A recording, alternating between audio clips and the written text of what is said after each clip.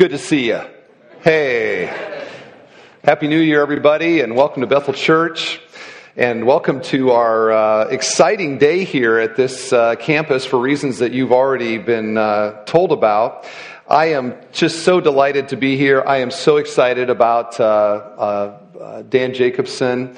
And I came here in a hurry. I preached at our Gary campus already this morning at the 9:30 service and jumped in a car and raced over here, and I'm actually giving a different message. I've never done this before.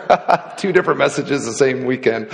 But and by the way, God's doing great things at the Gary campus. Friday night we had 3 teenagers at our epic youth night receive Christ as their Savior, which is great. We're celebrating that. And it was great to be there. But hey, we're talking about this campus now. We got exciting things going on at this campus. And I want to, today in my message, I want to give a kind of installation message for Pastor Dan, who you've already met. And by the way, isn't that a cool connection with his grandfather in this campus? He shared that some weeks ago, and it's like goosebump kind of thing, and just so cool. But I want to just talk about Dan a little bit. We connected with Dan through actually another guy that we were considering for this position, and he looked at the job description and he said, "That's not me. That's not for me."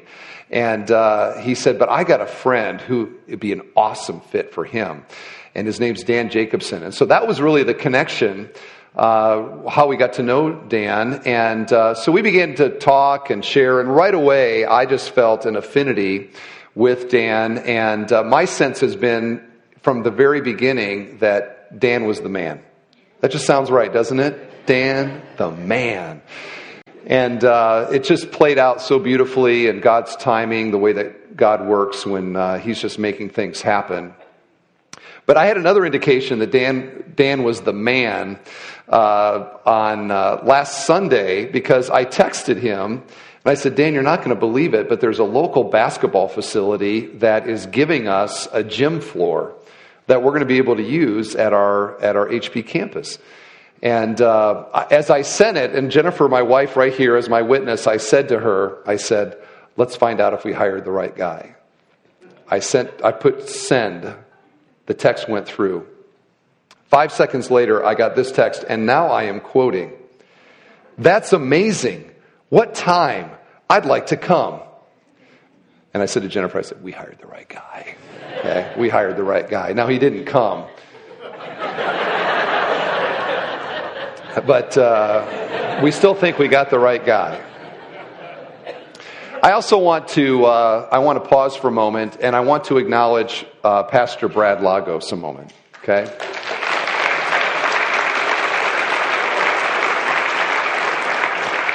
You know, this past summer, as we worked through all of the details of merging and all of the details of getting going, Pastor Brad has, in my opinion, provided remarkable leadership through that process. And in my opinion, if he had been born about 40 years earlier, he would have helped organize the D-Day landing. Because Brad has a very unique gift to be able to analyze where things are, have a sense of where they need to go, and then to organize things to get there. And over the last, 6 months or so, Brad has so much of the remodel, so much of the people things, connecting people, and all of that. He's thought through it. I remember getting a list from him of all the things that needed to be taken care of, and it looked somewhat like what was given to Eisenhower prior to the D-Day landing. And Brad put that whole thing together, and I just want to publicly say thank you and great job. We're so thankful. Pastor Brad Lagos, can we just acknowledge him a moment? Indeed, well done. Okay, we want to get into God's Word here, and my text today is Hebrews 13, verse 17. When I realized that I would be giving this message on Dan's first Sunday, this is the text that came to my mind right away, and I still believe it's the right one. And so I'd like to talk with you about what does it look like when healthy sheep are being shepherded by healthy shepherds. What does that relationship look like? What does it feel like in a biblical, healthy church when things in terms of leadership, shepherd and sheep, when that is the way that God intends it to be? Now, I don't know if you're comfortable being called sheep or not. Some people might say, I am way better than a sheep. Actually, the Bible says that all of us are sheep, and that there's only one true shepherd of the church. Hebrews also says that Jesus is the shepherd of the church. Now, I'm a pastor. We have a couple elders here. We're going to pray over Dan here at the end of the service. Dan is now a pastor here, as the campus pastor here at this campus. But there's only one real, true shepherd of the church. He is the chief shepherd, and his name is Jesus Christ. We are deputy shepherds. We serve in a role of under shepherds, where God, in the mystery of his will, chooses to use frail, broken, gospel-needing people to lead the church. And this is described here in Hebrews 13, verse 17. Let me just read it, and then we're going to kind of walk through it and talk about what that means for the days ahead here at this campus. Here's what it says. Obey your leaders and submit to them, for they are keeping watch over your souls as those who will have to give an account. Let them do this with joy and not with groaning, for that would be of no advantage to you. Now, if you are there in Hebrews 13, you can see that there is actually quite a bit here in this chapter about leadership, about spiritual leadership. We see in verses 7 through 9 that it's talking about leadership. Verses 17 through 19 about leadership. Verse 24, there is a greeting to the leaders of this church, probably a church in Rome. The book of Hebrews was written to. And what we see from this is that very early in the church, in the first century of the church, long before key doctrines were clarified, and long before a lot of really important things was defined, they understood leadership. They didn't read this and go, who's he talking about? Leaders. Obey your leaders. Who are the leaders around here anyway? They already knew who the leaders were. And we find that in the New Testament that there is a high value on leadership and what those leaders, their character is to be like, and how they are to serve, and yes, what the relationship between the leaders and those that they are leading ought to look like, and what that ought to feel like. We see this in the ministry of Paul, of course. The church begins, Paul goes across to Asia Minor, and he is establishing churches. And over again, we find him establishing leaders in those churches. In fact, here's Acts 14, verse 23. Paul and Barnabas appointed elders for them in each church, and with prayer and fasting committed them to the Lord, in whom they had put their trust. And so as he's establishing churches, he keeps his eye on the leadership ball. Who's going to be the leader here? Who can I entrust responsibility to?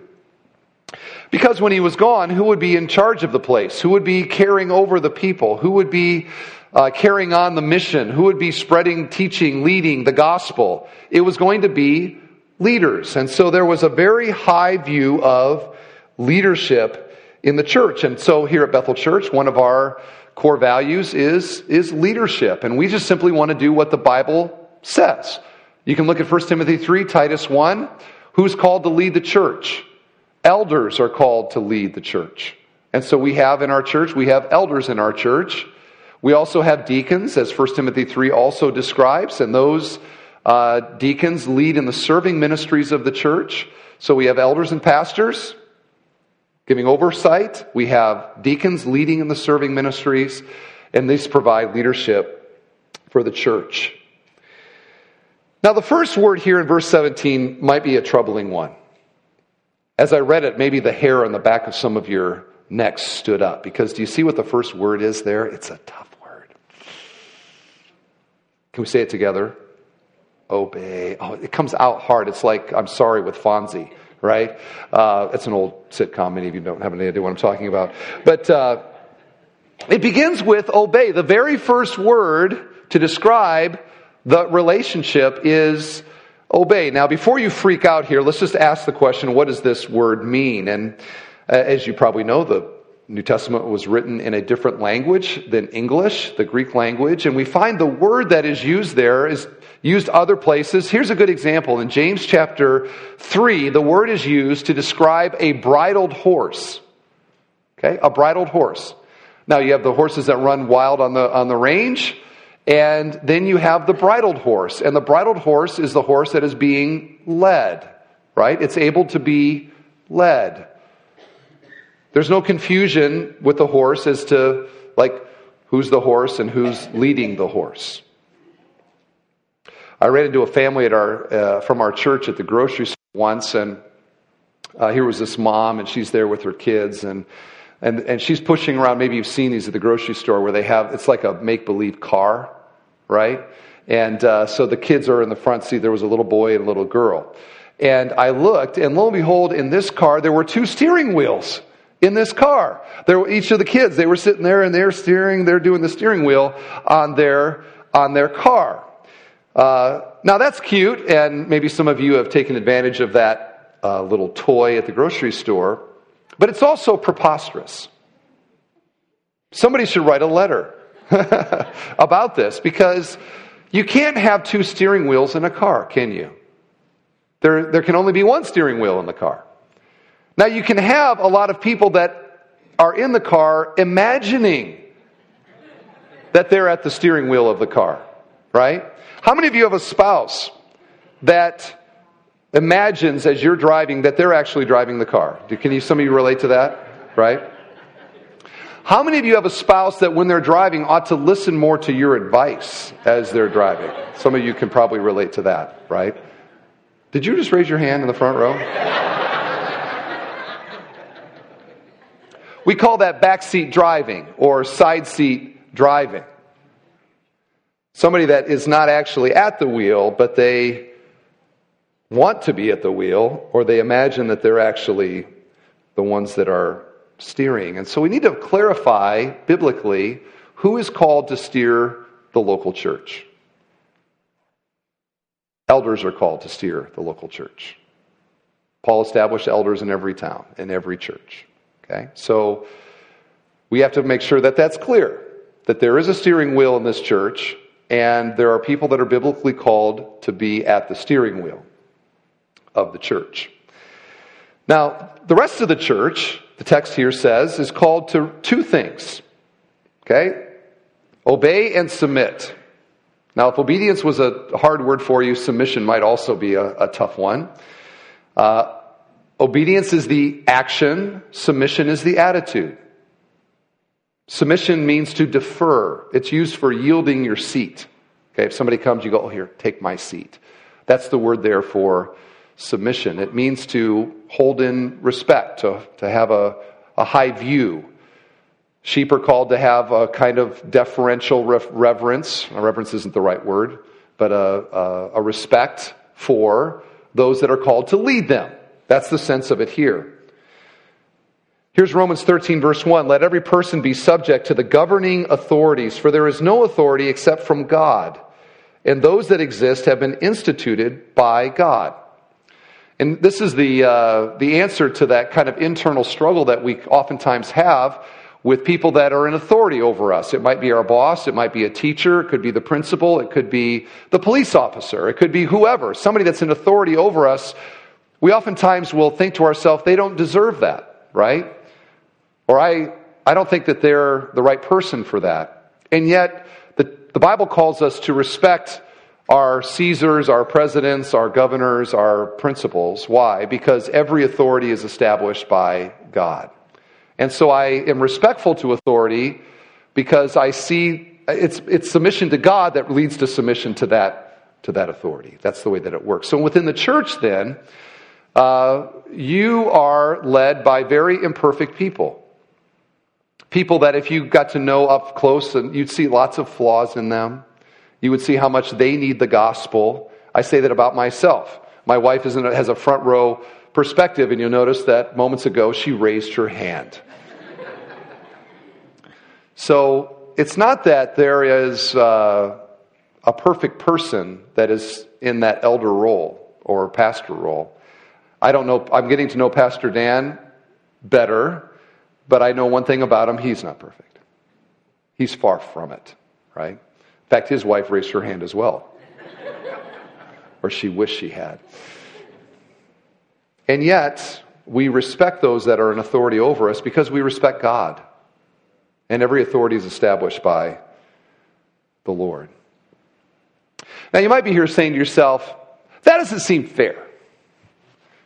Who do they think they are? I mean, talk about having it easy. We got to do all this sort of submitting thing, and you get to lead.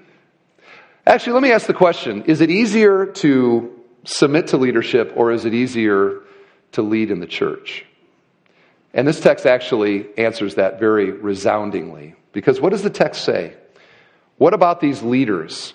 For they are keeping watch over your souls, notice the next clause, as those who will have to give an account. So as hard as it might be at times to follow an imperfect leader, it is way harder to be the leader knowing that every decision you make, every shepherding that you do, every counsel that you give, every message that you give, every opportunity in ministry is something that someday I will have to give an account for. This message is something that I'm going to give an account to the Lord Jesus himself for. So which would you rather do? Listen to the sermon or deliver it? Knowing that that message is part of what the Lord Jesus is evaluating in terms of the quality right now of my ministry to you. The Bible says in James, don't aspire to be a teacher. Why? Because don't you realize that teachers incur stricter judgment? Will it be easier on the final day to have been a leader or to have been a follower? Dan Jacobson is going to give an account to the Lord for the quality of his leadership and his ministry at this campus. That is a high and terrifying calling. And we need to see that because it gives us compassion for what he is called to do here. And it kind of rallies us, doesn't it, to come alongside him and to help him. Because, man, this guy is going to give an account for this. And it's not to the government, and it's not to me. It is to the only one whose opinion matters. There's another passage of Scripture that talks about this. 1 Corinthians chapter 3, Paul writes about ministry and spiritual leadership. Here's what it says. He says, according to the grace of God given to me, like a skilled master builder, I laid a foundation, and someone else is building upon it.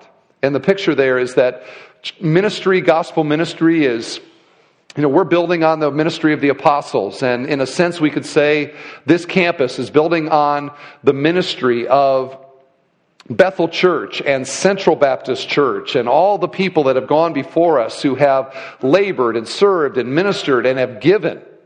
I think even of this facility, the people that have given for this facility and this land and this ministry here. We're building on what they have done. Let each one take care how he builds upon it. For no one can lay a foundation other than that which is laid, which is Jesus Christ. Now, if anyone builds on the foundation with gold, silver, precious stones, wood, hay, or straw, each one's work will become manifest, for the day will disclose it, because it will be revealed by fire, and the fire will test what sort of work each one has done. If the work that anyone has built on the foundation survives, he will receive a reward. That's the good news. If anyone's work is burned up, he will suffer loss, though he himself will be saved, but only as through fire. Now, there's application here for all Christians, right? All of us are involved in kingdom work. All of our lives and ministry and investment will be evaluated by the Lord Jesus Christ. But the context is specifically those that are in spiritual leadership, those that are in what we maybe would call ministry. Realize that we are going to be evaluated by the only one whose opinion matters. And the Lord Jesus does not look at outward appearances. He doesn't look at pretension. He doesn't look at educational titles. He's not looking at things that we look at. He is looking to the core of things, the real things. I recently had the opportunity, I saw the grave of a pastor. And on his grave was listed all of his achievements. And they were substantial. I mean, it went on and on the gravestone of this pastor. Written by, obviously, a fan. I think maybe his mom wrote the gravestone because it was so unbelievable in its extent. Do you think Jesus is going to say, wow, look at that gravestone, he must have been awesome? No, what's on your gravestone doesn't matter, does it? I see the quote already up there. George Whitefield, the great evangelist, was asked, what do you want on your gravestone?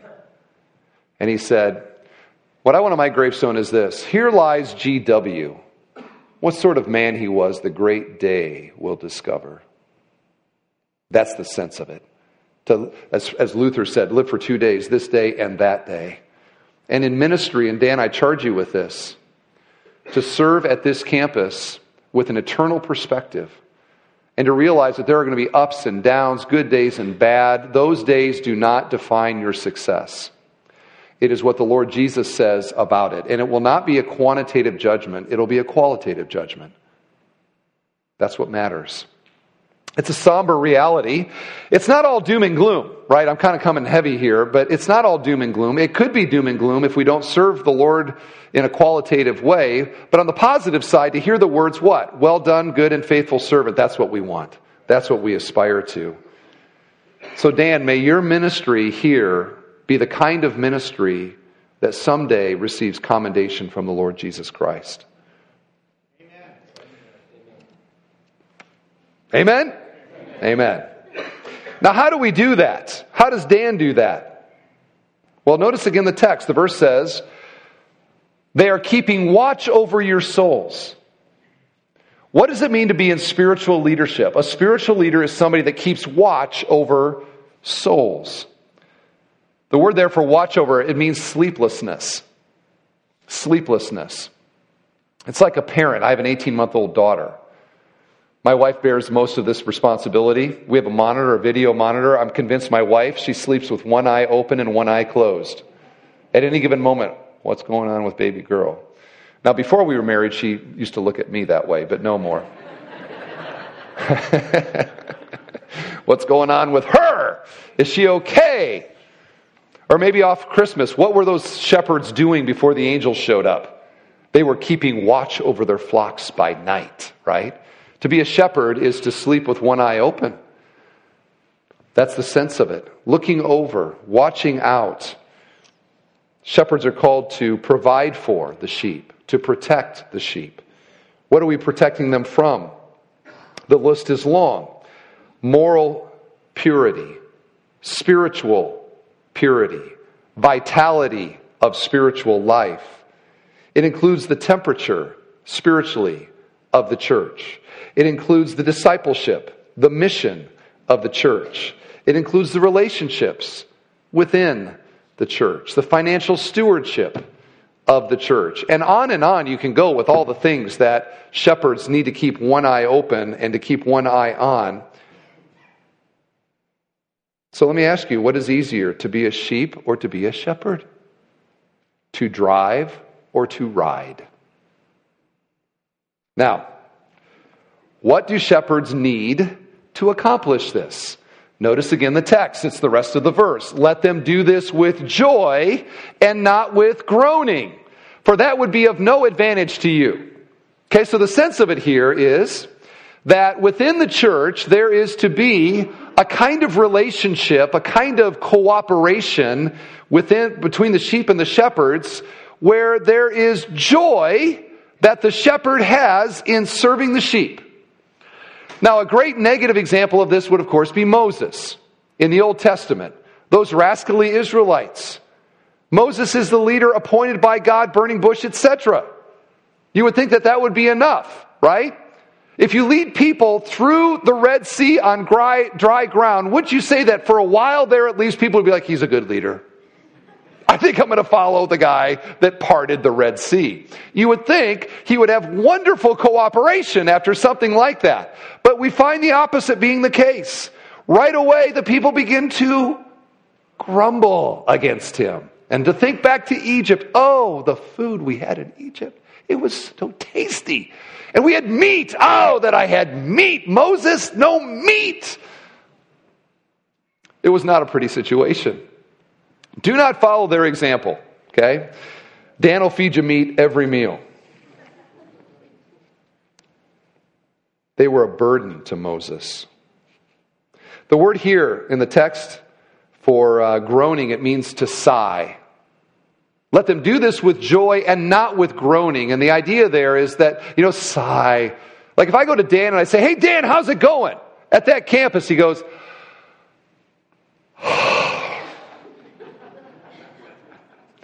Now, I might look at Dan and say, you're not doing something right, but I'm probably going to look at this campus and say, people, wake up. The guy's burdened. He needs help. He needs encouragement. Come alongside him.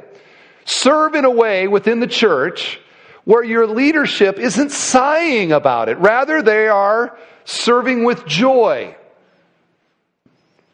Now, let's go back to the car driving example, if I might. What kind of things can passengers say in the car that might lead to sighing? You're driving too fast. You're driving too slow. I know a better way. You turn too quickly. You don't turn quick enough. It's hot in here. It's cold in here. Could you avoid the bumps? Why don't we drive like everyone else drives? This car needs a paint job. My seat's not comfortable. Why do you get to drive? Are we there yet? All of those, the person driving. Now, if you've been around churches for very long, do those kind of questions sound familiar? The kinds of things that sheep will often say to their shepherds that leads to their melancholy and their sighing. Now, what happens over time when leaders get discouraged? Is it good for the church to have discouraged leadership? No. In fact, who gets hurt by it? The church gets hurt by it. It is a kind of self-inflicted wound when the sheep are discouraging the shepherd. It's bad for everybody. In fact, husbands, isn't it great when that wife's discouraged? Isn't that just wonderful around the house? Or wives, isn't it just great when your husband feels beat down? I've got him right where I want him now. No. What's happening in that house and in that marriage? Everyone's unhappy, right? It's best when husband and wife, mom and dad are joyously serving in their roles. It's good for everybody. And the sense is the same in the church. So the point is, encourage your leaders. Encourage Dan. Encourage Kristen. Encourage them. Things like this, so I can go back to the example. I think you're a wonderful driver, and I love the way you made that U-turn. My personal preference would be that it was a little warmer in the car. But if everyone else is comfortable, I am willing to do what's best for the group. We're going a little faster than I would drive, but I know that we're in good hands, Pastor Dan. I know we're in good hands. We're praying for you. Those are the kind of things, when pastors hear that kind of thing, it's like, it's wind in the sails. It's spiritual energy, and we charge into the next week ready to love God's people and to lead them. And who's that good for? It's good for everybody. It's good for everybody. Now, sometimes confrontation may be needed, and there isn't any of us that is above accountability. But the general feel and vibe when things are spiritually healthy is that encouraged sheep are encouraging their shepherds. And I charge you to do that for this young man right over here. Okay? Now, leaders and Dan, We have a responsibility as well here. And notice that our responsibility is joy. Do you see that in the text? How are we to go about our thing? We are to do it in a manner that is befitting the glory of the one that we're talking about. Psalmist says it this way, serve the Lord with gladness. That is the only appropriate way to serve the King of Kings and the Lord of Lords. When we say that we're servants of the Most High God, that we believe that Jesus is the Savior of the world, that there is new life to be found in Him, and the whole time we're walking around as leaders, we're like, oh man, this is terrible. It demeans the glory of Christ. But on the other side, when there is joy, and by that it doesn't mean every day we're skipping out the door and everything's wonderful all the time. It's that more deep, enduring gladness in Jesus. When that is the sense that people get, it enlivens the spiritual life of the church. And so, Dan, I want to just say to you, the way that we have this, I also am pastor here for this campus, but they're going to get it much more from you than from me. You're going to be the face of this place. And your heart is going to be the heart of this place. And I want to challenge you to serve the Lord with gladness. And to do that in the ups and the downs. And there's going to be plenty of ups and downs. But to do that in season and out, it will say something to the campus. That Jesus is resurrected from the dead. And there is new life in Him. And so that's the picture, okay? Do you get it? Shepherds following Jesus, expressing their love for Him by watching over the church. The church loving Jesus by submitting to leaders placed over them. Shepherds loving sheep, sheep lovingly cooperating with shepherds, which produces warmth and vitality within the church. Now here's the thing, folks. I am absolutely confident that we have a high-quality shepherd in Pastor Dan right here. I am so excited. I mean, it literally brings tears to my eyes, the way that God has provided and the timing of it. It was like a Christmas gift to our church when Dan said, yeah, I'll do it. I've been so happy about how God has provided in Pastor Dan. But you know what? Pastor Dan is young. Okay? He's new. He has served in ministry for quite a long time, but he's never done this role exactly. He has a young daughter. He has a young wife. He has a baby on the way. Do you know what Dan is going to need? He is going to need encouragement. He's going to need, even getting going here, our first days, just to sense from people that we're for you and you can count on us. And it's going to take a while for him to find his legs, to learn the community, to learn the people. It's going to take time. Be patient with him. He's going to make some mistakes probably early on. Love him anyway. And I am totally confident that Dan's the man for here. I really am. And I am excited to see what God's going to do at this campus. Now, I just came from Gary. And if you get a chance, you all should try sometime, just go up taking a service at our Gary campus. It is an experience, right? And the fact that anything is going on in downtown Gary is an act of God. God has worked to provide for that campus, truly. I actually think this campus, in some respects, has the greatest potential of all of ours to have an impact. And I could spend more time enumerating why that is the case. But I am even more convinced that that's the case because God has brought this guy to us. Okay? So I'm pumped. I am really excited about what God is going to do here. And I call all of you not only to be a part of it, but be a part of what the Lord would have you to do to uplift this new pastor, to pray for him, to encourage him, to love him and his family. And let's see what God does here in the days ahead. I think it's going to be really, really great. I honestly do. So with that, what we'd like to do is